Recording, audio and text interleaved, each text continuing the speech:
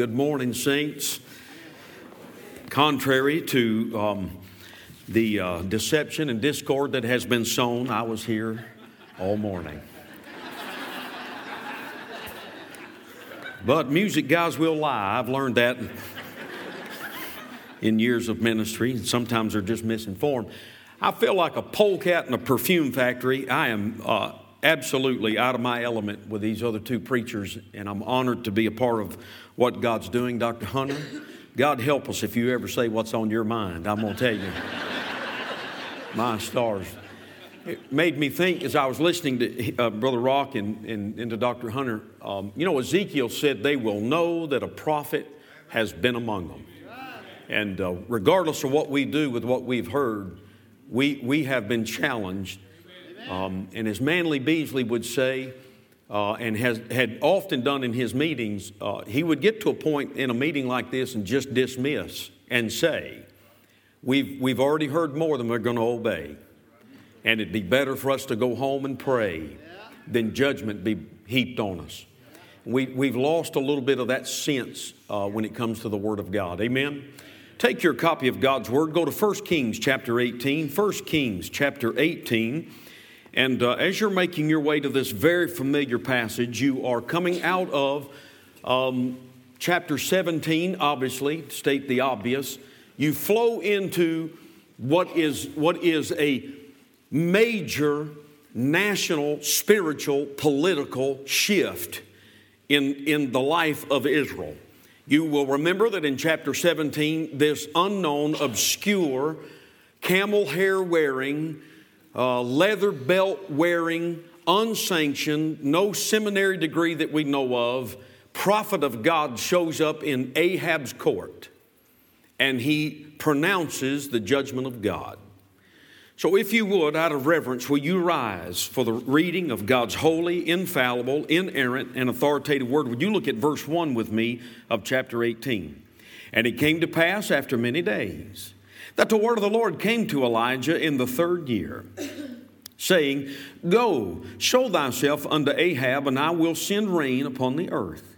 And Elijah went to show himself unto Ahab, and there was a sore famine in Samaria. Ahab called Obadiah, which was the governor of his house. Now Obadiah feared the Lord greatly, for it was so. And Jezebel cut off the prophets of the Lord, that Obadiah took 100 prophets and hid them by 50 in a cave. He fed them with bread and water. And Ahab said unto Obadiah, Go into the land, to all the fountains of water, and to all the brooks. Peradventure, we may find grass to save the horses and mules alive, that we lose not all the beasts. So they divided the land between them to pass through it. Ahab went one way by himself, and Obadiah went another way by himself. And as Obadiah was in the way, behold, Elijah met him, and he knew him. And he fell on his face and said, Art thou that my Lord Elijah? And he answered him, I am. Go tell thy Lord, behold, Elijah is here. Father, I pray, Lord, if there be any spirit left in this room that's not of the Holy Spirit, I can't imagine with the singing and the sermons we've had that anything hung out here that's not of you. But if there's any rebellion left in our hearts, if there's anything that in any way would impede the operation of your Spirit and the planting of your word in our heart, we ask in Jesus' name, you be preeminent. Hide me, I pray, behind the cross, that we may hear from you and not a man. In Jesus' name. And all God's people said, Amen. You may be seated, beloved. When you get to this text, one of the challenges is you are obviously moving into the climactic moment of Mount Carmel. And as you make your way to Carmel, we know it. And because we know it, sometimes we approach the text with a familiarity that breeds a little bit of complacency, because we have been exposed to it so much in our private praise and prayer time. We approach it with an expectation that is less than sometimes what the Holy Spirit wants to do. The Word of God is like a multifaceted diamond. It never ceases to amaze me. You can read a passage 1,000 times and hold it up to the illuminating light of the Spirit, and boom, there's something new. So when you get to this text, really the challenge is you get sidewinded a little bit in the best way by the Holy Ghost of God. Don't let the familiarity breed a complacency when you get here. Now it's much like not long ago, as is Dr. Hunter's love. I love and personally pursue prophecy. I will be walking across the stage this May, receiving my degree in advanced eschatological studies from a seminary. That's not bad for a two-time high school dropout, got hooked on phonics. That's not bad. And I pursue it not for the degree, but because of the passion of where we live. I want to know. I want to have the acumen. I want the understanding, the urgency that you heard in Dr. Hunter's voice. I was in Israel. We were attending what's called an AIPAC meeting. And Senator Ted Cruz was to speak to our group. And when he came in, he said to us, we're excited that you're going to be coming to Washington to get a security briefing. That was at a height of dealing with some things with Iran and the nuclear program from the last administration. I'm not making a political statement. I wouldn't in any way defame or disrespect this sacred desk by bringing politics into it. We understand the etymology of the word politics. Poly, many, ticks, bloodsuckers. We're not going to deal with politics. Amen. Ted Cruz said, when you come to Washington for the security briefing, we want you to be very careful. And it pains me to tell you that in your nation's capital where we do business and many of us live as legislators, just recently, one of my colleagues, a senator, was leaving late one night from a legislative session, walking down a rather dark alley, and a young man jumped out from behind a doorway, and he stuck a gun in one of our senators, United States senators' face, and he said, your wallet or your life. And the U.S. senator, taken back, not knowing what to do, stepped back a little bit and said to the young man, you don't want to do this. You're about to make a major mistake.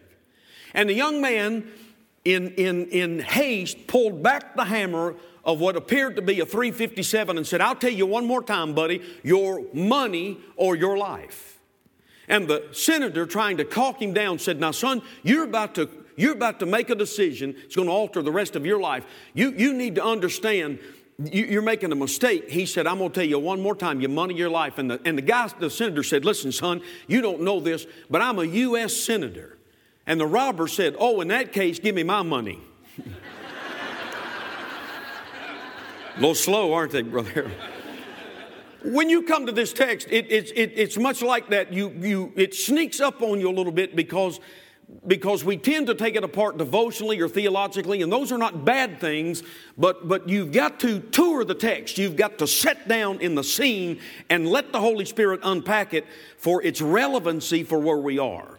I want to show you, first and foremost, I want you to pay attention to the fact, if you're taking notes, the absence of repentance.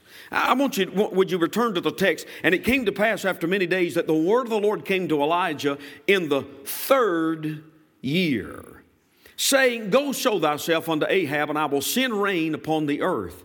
Now, beloved, here's the challenge for me when I read this text.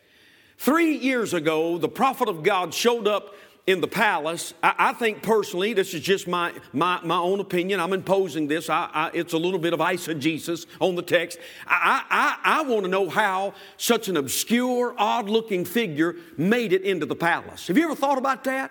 Here's this wild-eyed, unsanctioned, uncredentialed, camel hair wearing, belt toting prophet of God that shows up in the palace. How did he get in the palace? I think God supernaturally provided an opportunity. Let me pause here to say this.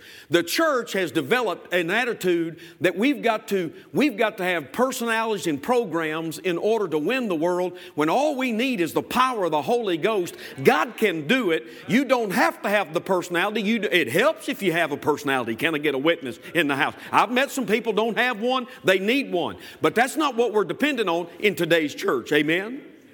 How did he get in the audience of the king without being stopped? It was a supernatural intervention. But here's the absence of repentance. Here's what causes me to pause for a moment. It's 3 years later, and the text, it describes it this way, and the famine was sore in the land. Sore. It's an open wound. For 3 years, no rain. The heavens have become a brass. The land is cracked with drought. The cattle are laying on the side of the road as skeletons. Little babies' bellies are swollen. The people are emaciated. And for 3 years, all they had to do was repent. All they had to do was say, listen, we acknowledge it's not Baal that sends rain to Mother Earth. It's not that we go to the high places to stir up the sensual to get the rain to come and fertilize, because that's what it was. This tree-hugging, whale-saving, baby-killing crowd, they ain't nothing new about them, beloved. They ain't nothing new about Al Gore. That stuff came right up out of the garden. It's the same silly nonsense that's been pursuing the humanity for all of time and eternity. Can I get a witness in the house? Here's my question to you this morning. What does it take? What does it take? Why is there an absence of repentance that for 3 years they have been languishing? Fields that were supposed to have milk and honey flowing through them. They're living in a land they did not buy. They're living in houses they did not build. They're drinking from wells they did not dig. They're supposed to be eating from vineyards they did not plant. They're living in a land as vagabonds, now as children of God. 3 years they've been living in the midst of this agony and drought. It's a picture of the spiritual situation of the land. Here's my question. How long does it take you and I to get some kind of sense that we got to repent? 3 years? 3 years. You mean to tell me that for 3 years this has been going on and nobody had enough of God on them to say, we might ought to repent? Y'all get anything out of what I'm saying this morning? How many unborn children we got to kill in this land before we understand that God's not going to put up with this mess? We will kill on average today somewhere in the neighborhood between 800 and 900 children today in this nation. We will rip them from the safest place they're ever going to know, called their mother's womb. And by the way, Planned Parenthood, which is funded to the tune of $500 million from our tax-funded money. Now, we can't hand a Bible out in a high school where I pastor in Knoxville, Tennessee. I can't present the gospel in the middle school in Knoxville, Tennessee, but they take $500 million a year to underwrite the murder of children. And by the way, Planned Parenthood took that money and built what they call is a nursery. They call it the nursery in Atlanta, Georgia. Oh, it's not a nice, beautiful, safe, carpeted, sterile place like you have here. The nursery in Atlanta, Georgia, with the headquarters of Planned Parenthood, it's a walk-in freezer so that when they rip that child out of the mother's womb and dismember it, taking its brain and its parts and its eyes and its heart, they put it in the nursery and they house it in a walk-in freezer and wait for the highest bidder to buy them. Right. You tell me something, beloved. What's this nation going to have to come to until we repent? Yep. And the famine was sore in the land. I'm amazed that it took this point. For 3 years, they are languishing in the results of their own repentance. I know this is a controversial statement, and you may push back from it, but I believe I'm in Bible country here. God is not looking to punish us. He's a good Father. The consequences of our rebellion is that the holiness of God cannot bless our mess if we won't repent from our mess. What in the world is going on in this culture where that for 3 years there's no repentance, there's no relinquishing, there's no returning to God. The prophet of God has been preaching, the heavens have dried up, the crops are dead, the cattle are dying, the children are suffering. Won't somebody repent? The absence of repentance is the first part of where we're headed. Now the absence of repentance leads us to the second component. And this is a little bit more, I don't know, you gotta walk through this, and you can't take my word. You shouldn't take my word for anything, because I'm not the authority. The Word of God is. I want you to notice not only the absence of repentance, I want you to know the presence of indifference. Now watch what the text says. Verse 3, Ahab called Obadiah, which was the governor of his house. Now Obadiah feared the Lord greatly. You know, beloved, the opposite of love is not hate. The opposite of love is indifference. It's indifference. And it's not that the church has grown cold. It's that she's just indifferent to what's going on around her.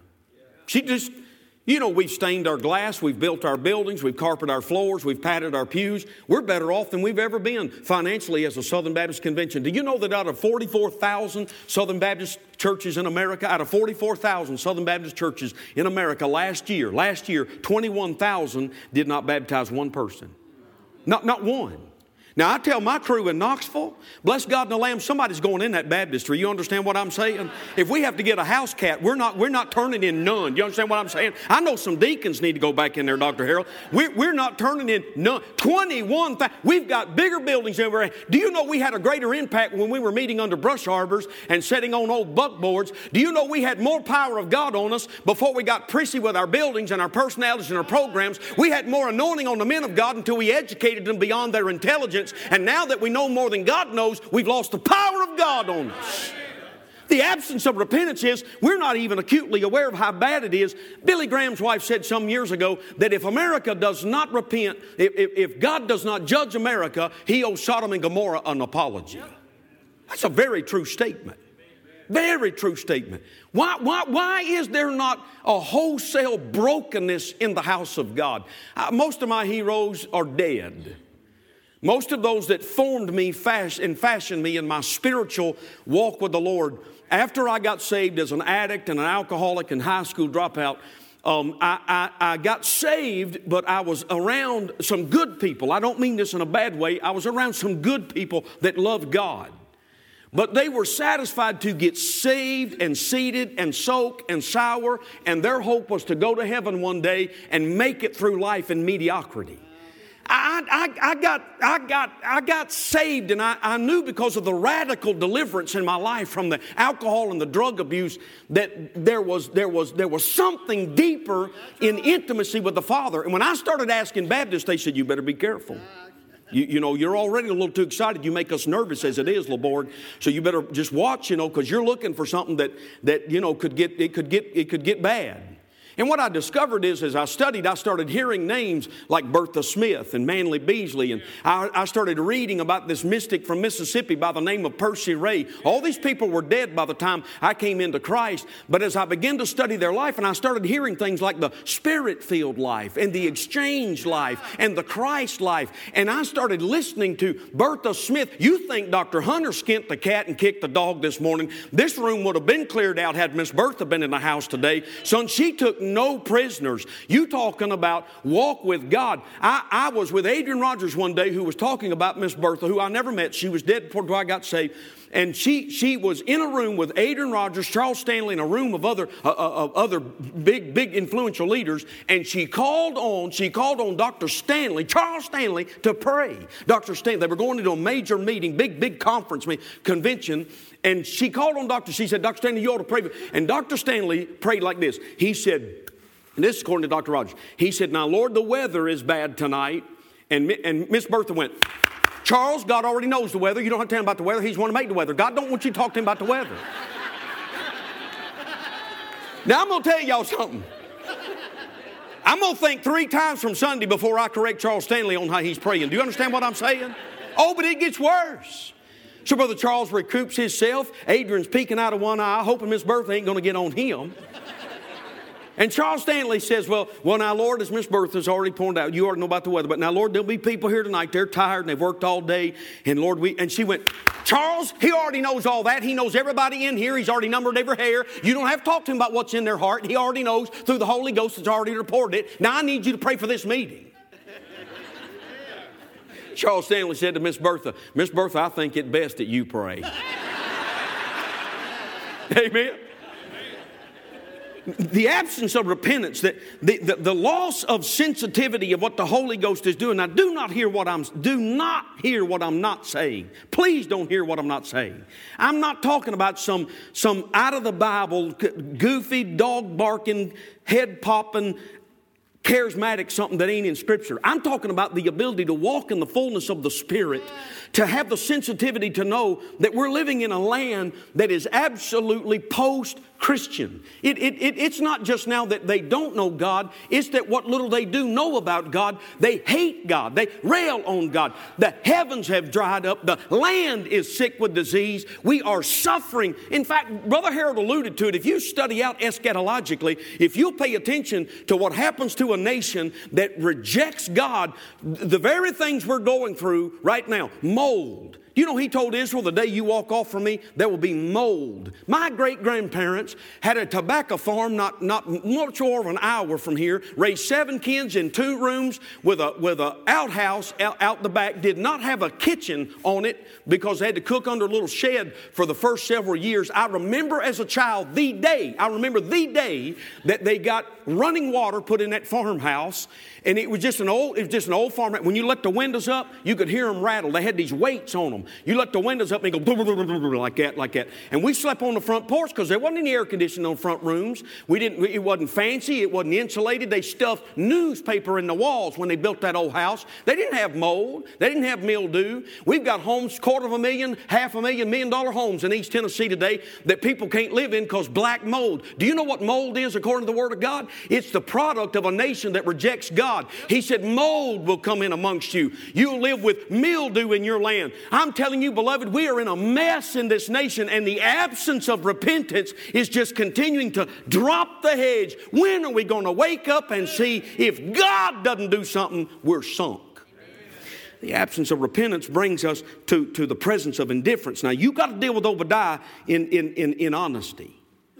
I know that there are some in this room who will say to me, now, Brother Jeff, I think you're wrong on this, because Obadiah is like a Joseph. He's in Pharaoh's court. He's like a Daniel. He's in multiple administrative courts. The problem with that is that the Bible doesn't seem to say that.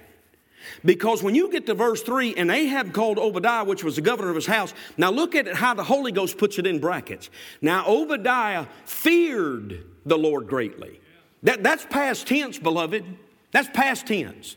There was a time when he loved God more than he did right then. And I want to ask you and me a question this morning.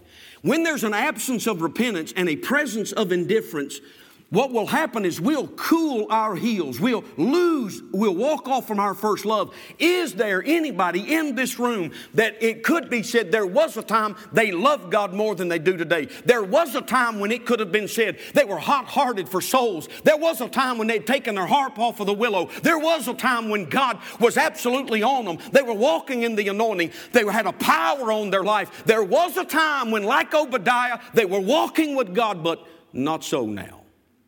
Now, I'm going to prove this because I struggled with this greatly. And when you get to verse 5, and Ahab said unto Obadiah, go into the land of all the fountains and unto all the brooks, peradventure, that we may find grass to save the horses. Well, here's the problem, beloved. When you get to Deuteronomy chapter 17, verse 16, every king that was brought by the sovereign hand of the nation of Israel was prohibited from having horses. God told them, don't ever amass horses. Don't you ever amass chariots, because some trust in horses and some trust in chariots. You better never, ever come to the place where the battle's not the Lord's. You better never believe in the ability of a horse and a chariot over the strong hand of God. There was a time when Obadiah loved God more than he did in this passage, and it was evident from some fruits previous. But the problem is, he is complicit. He is complicit with a compromiser who married a woman by the name of Jezebel, and he's complicit with him. And I want you to think about this. He's looking for water to save horses that the Word of God says they're not even supposed to have. And while he's looking for water to feed horses that they're not supposed to have, children that need water, crops that need water are doing without. And he's with the enemy looking for what God told him not to be a part of. Y'all want me to preach there or move on? See, the absence of repentance always brings the presence of indifference. Always. And we're living in a culture unlike anything we've ever lived in this nation. I never dreamed that a quarter of a century ago, when God radically saved me and started me on this journey, I never dreamed that I would ever preach in a situation where, number one, alcohol's not even a question anymore. It's not even a question. I just finished last year interviewing over 30 young men for the position of student pastor. I went through 30 young men across this nation looking for a student pastor. And I'm going to say it. I know I'm going to get hate mail over it, but own it, okay? You understand what I'm saying? I don't care. Suck it up, Buttercup. If you don't like it, it's your problem. I could not, listen, out of 30, I talked to 29 who wanted to know. I called a guy, I'm not even going to say where because he may be here. I called a guy, he wouldn't be in here. I called one of the top candidates that was given to me by some of the leading pastors in our convention and said, LeBorg, that's the man. That's the man. That's the man. And this is what he said to me. Dr. LeBorg, I hear that God's all over, and He is. God is absolutely, we just come out of a revival, 6-day spontaneous move of God. It wasn't planned. God sat down on a Sunday morning, and in 6 days, we just kept going. At the end, we had to bring in 5 horse troughs to baptize, and when we got done on Friday night, we baptized 150-something people that night. It was a move of God. And this is what he said to me. This is what he said. He said, I'd love to work with you, but I want to know something. If I come on your staff, can we have a beer together? I said, wait, time out on the field. Wait. Let me ask you something. Wait. I got to know something. Do you have a beer with your pastor now? This is what he said to me. This is what he said. He said, well, yeah, we serve alcohol at our staff meetings. And I'm thinking, I'm the dude got delivered from crack. What is wrong with you? Are you serious? You got to be out of your ever-loving mind. Now, Brother Jeff, drinking won't send you to hell. Listen, my wife and I are the first generation in 5 in my family. First generation in 5 on my side to not get a divorce. We just celebrated 26 years of marriage. My dad's mother was married 9 times. No, her name is not Elizabeth Taylor. She was married 9 times. My parents have been married and divorced, and you don't want to know the rest of that mess. My wife and I, when we got married, we said divorce is not an option. It is absolutely never going to be put on the table. We'll work it through, pray it through. Murder has been considered twice, but divorce never. Do you understand what I'm saying? My daughter is going to get married in May. My daughter, 23 years old, is going to marry a lawyer.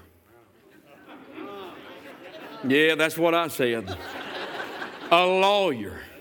When he come and asked for her hand, he said, no, Pastor, I know that you've raised your child. I have to ask for her hand. I want to honor that. And I'm in love with her. And I said, well, I'm just going to tell you right now. I'm just going to tell you right before you ask me, I really want her to marry a doctor. That's what I want. I want to marry a doctor. I want him to know we ain't going to play. You think about coming in this family, you better have the hide of a rhino. I said, I really want to marry a doctor. This is what he said, just that quick. Well, I've heard you preach. You're going to need a lawyer. He's going to be all right. Amen? He's going to be all right.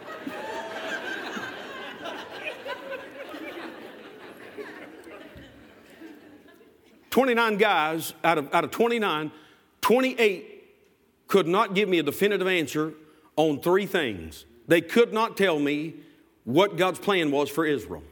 They had no clue. None. They could not give me a definitive conviction on alcohol. And of the 30, 28 of them said to me, I cannot say definitively that God died for everybody. The 29th one was an Arminian. I said to him, talk to me about your salvation. He said, well, I've been saved 9 times. I said, really? He said, yeah, but I'm saved the longest right now.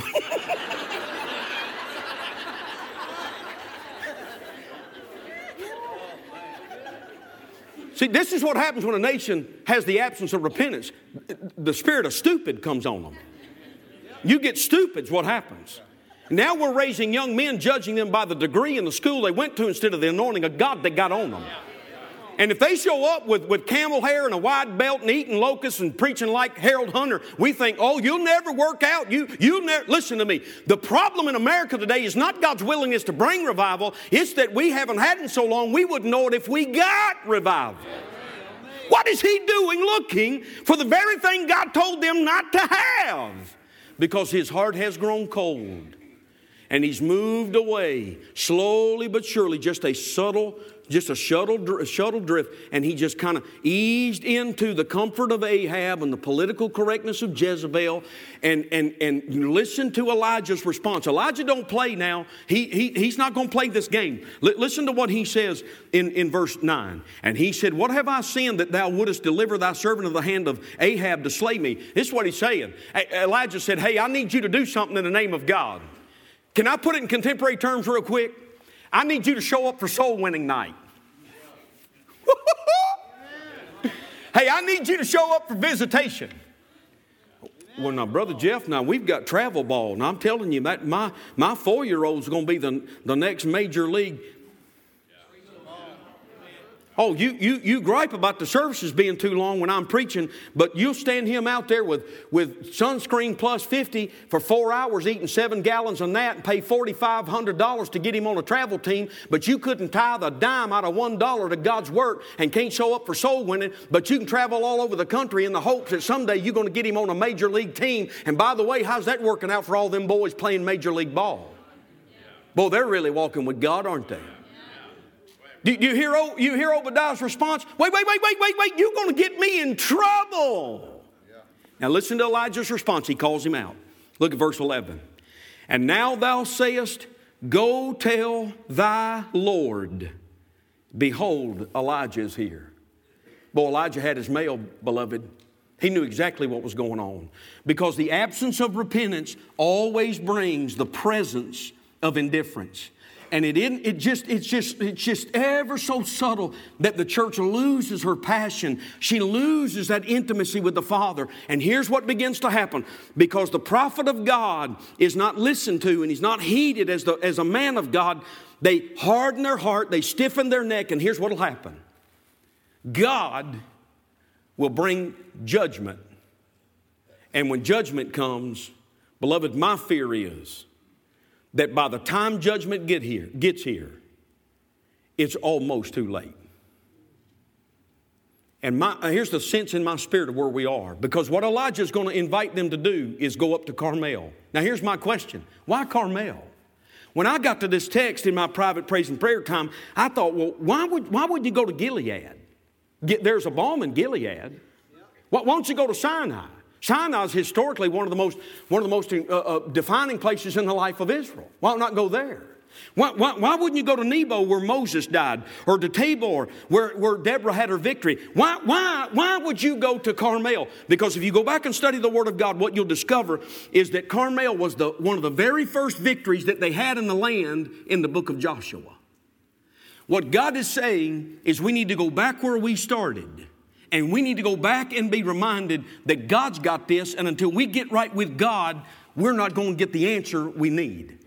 There is the absence of repentance. There is the presence of indifference. So much so that Obadiah is oblivious to the compromise in his life. And because of that compromise, when they call him up when he goes up on the Carmel, and I'm going to say this very quickly because we got lunch waiting on us. Now watch the flow of this. You get to Carmel.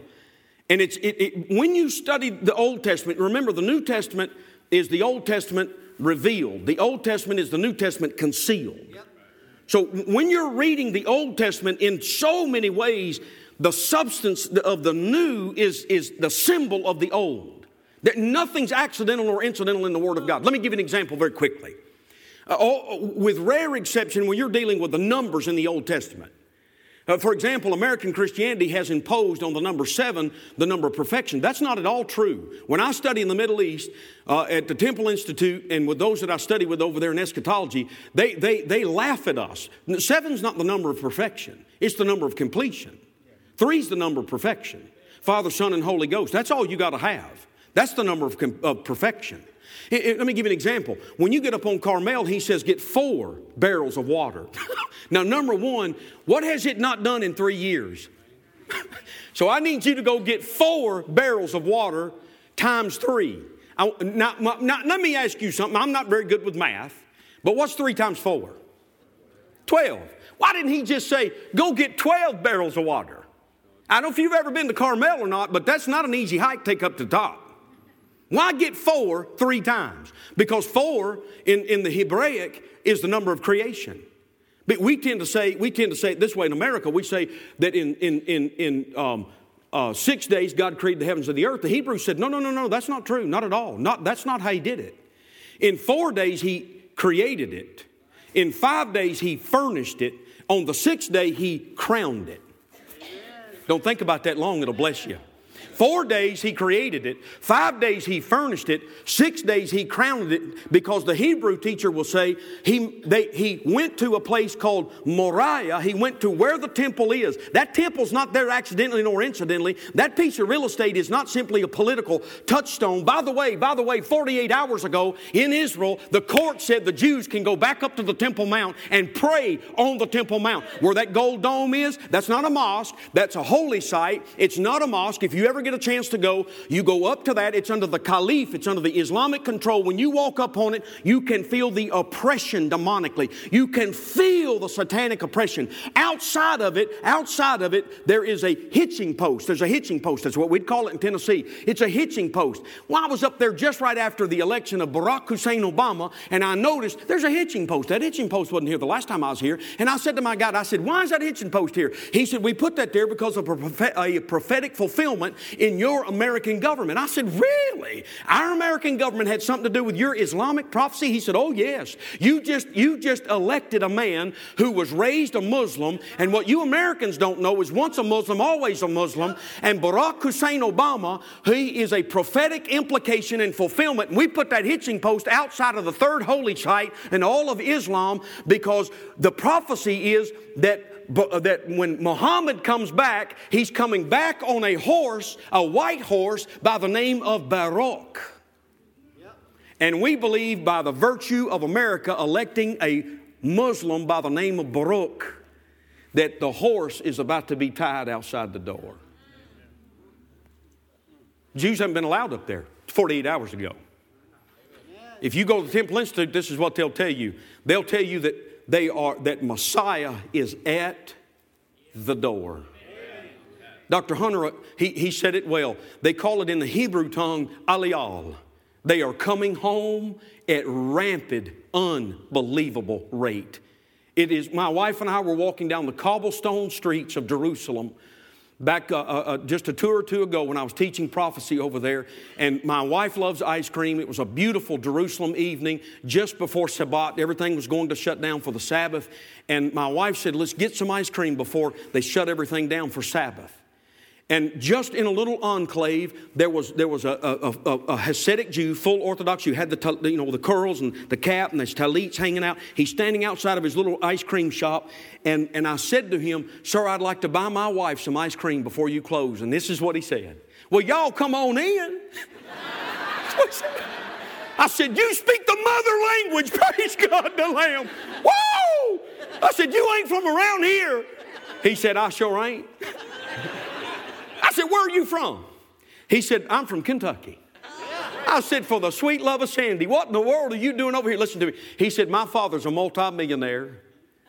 And he was about to hand off the business. And he said, one night before my father was going to hand me the business, he said, I cannot explain to you, but I sensed God saying, it's time for you to go home. And he said, we packed up everything, much to my father's disagreement and disapproval.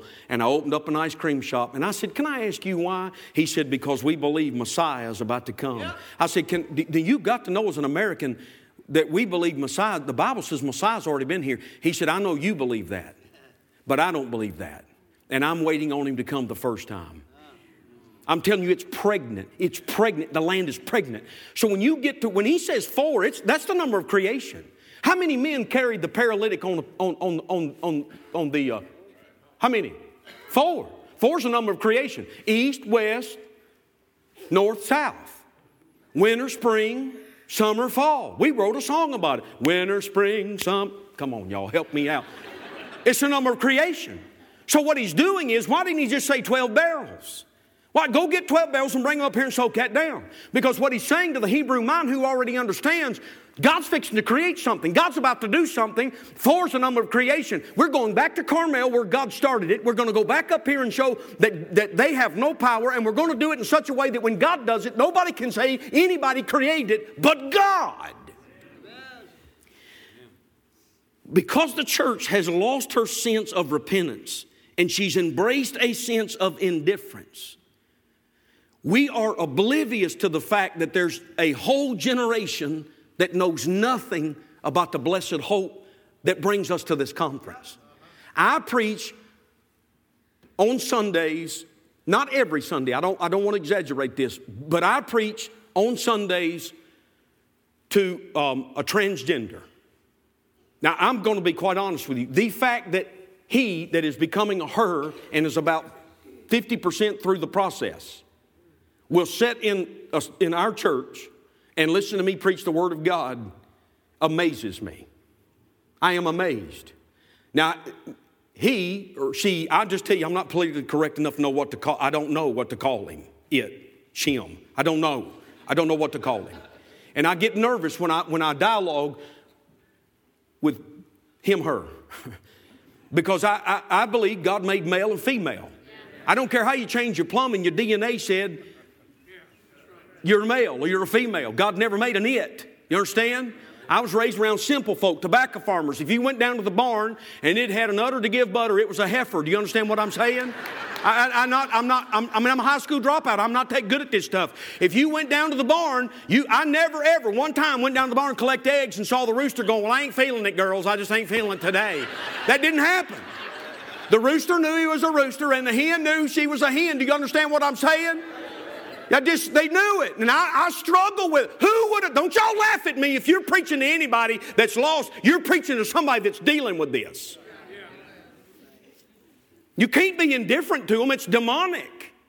That's why we cut ourselves. Go to Mark chapter 5. What do you find? You see a man filled with a legion of demons who's running around naked, rattling chains. He's in a cemetery. That's why demons like some of our churches, they're dead. They're dead. They're right at home in the death of it. And he's cutting himself. That's demonic. That's a man in the last days, doctrines of demons will multiply. They will prevail. That's why we're seeing this confusion about who you are. My stars, who in the world would have thought we'd ever live in a nation where you didn't know what bathroom to use? Really? Boy, we've really advanced in the 21st century, hadn't we? Go get 4 barrels of water. There's a work of creation coming. Now watch this. Because they lost their identity and who they were, they did not understand the fullness of all that God was about to do. And I fear among Baptists who fought for the inspiration of the Scriptures but will not live under the authority of the Scriptures, we're in trouble. We are fundamentally sound, Pastor, but we are spiritually rebels. Ain't nobody going to tell me what to do because the bylaw said all I got to do is get 51% to move you out, preacher. Where did y'all get that? The first book of stupid? Because it's not in the Bible. Every time they voted in the Bible, they voted against God. Every time. Find me one time they voted in the Bible, they didn't vote God out. So what are we going to do? Get our collective ignorance together and tell God what we are or are not going to do? You've got to be kidding me. Go get 4 barrels. Elijah, this makes no sense. Number one, we're looking for water. I know that God will provide. Go get 4 barrels and get it 3 times. Why don't we just do 12? We're Baptists. We could get to WMU to do a barrel drive. Brotherhood ain't going to show up and do nothing. They'll get on a $14,000 bass boat, put a $200 rod and reel in their hand, and go sit on the lake all day and get 3rd-degree burns. But then they don't want to sit in church for 30 extra minutes when the Holy Ghost moves. That amazes me. They won't give a holy grunt to God, but they'll dress up like a tree, rub dough pee all over them, climb up a tree, and use a $5,000 gun to shoot what I can buy at Wendy's for $1.50. You got to be kidding me. What is wrong with us? Are you serious? For real. What has happened to us? I was teaching a class in one of our Bible schools in eschatology, and a professor sent this to me, and I close with this. I know I've gone longer than I should. I don't know that I should have gone at all, but I want you to hear my heart. He sent this. Now, I'm going to say this way my Aunt Dot says, if it's a lie, it's his lie. This is one of our professors from one of our Bible schools that was teaching history, church history, and he had the youngest class he had ever had that was coming in as freshmen. And I'm going to tell y'all something. The world has shifted on us. And I don't know that we're fully attuned because we got the spirit of Obadiah on us. I don't know that we fully understand the lateness of the hour. So he is explaining the history of the church. I want you to listen to what he wrote all the teaching faculty. He said, while teaching the youngest class that we've ever had in our Bible college, it occurred to me that when I began to teach church history, that this group, who supposedly were called to the ministry, had no sense of where the church came from. So I had to go back in the middle of the semester to acclimate them to the fact that the church started in Jerusalem as a fellowship. There was intimacy and koinonia. As it moved to Greece, it became based on philosophy and humanity and lost some of its anointing. Yet even more, as the church moved into Rome and Rome moved into the church, it became a religion diluting the power of God for bureaucracy instead of authority of Scripture. As it made its way to Europe, it became a cultural, fashionable, political statement that lost all of its ability to impact as salt and light. And when it came to the shores of America, though its promise initially was powerful, it soon became a business. And in the 20th and 21st century, it is known more for its ability to build buildings and raise budgets, and it has become a business. And what started in Jerusalem as a koinonia of intimate soul winning has now become a business in America. In the midst of my lecture, a young lady who had caused me no slack or lack of consternation in our class raised her hand to interrupt my lecture. I finally said, "Yes, Macy, what is it?"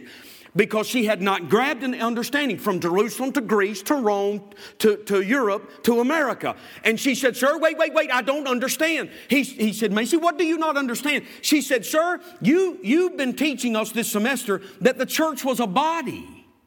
He said, "Yes, Macy, that's right, but you don't understand the history of the church moving from Jerusalem to America."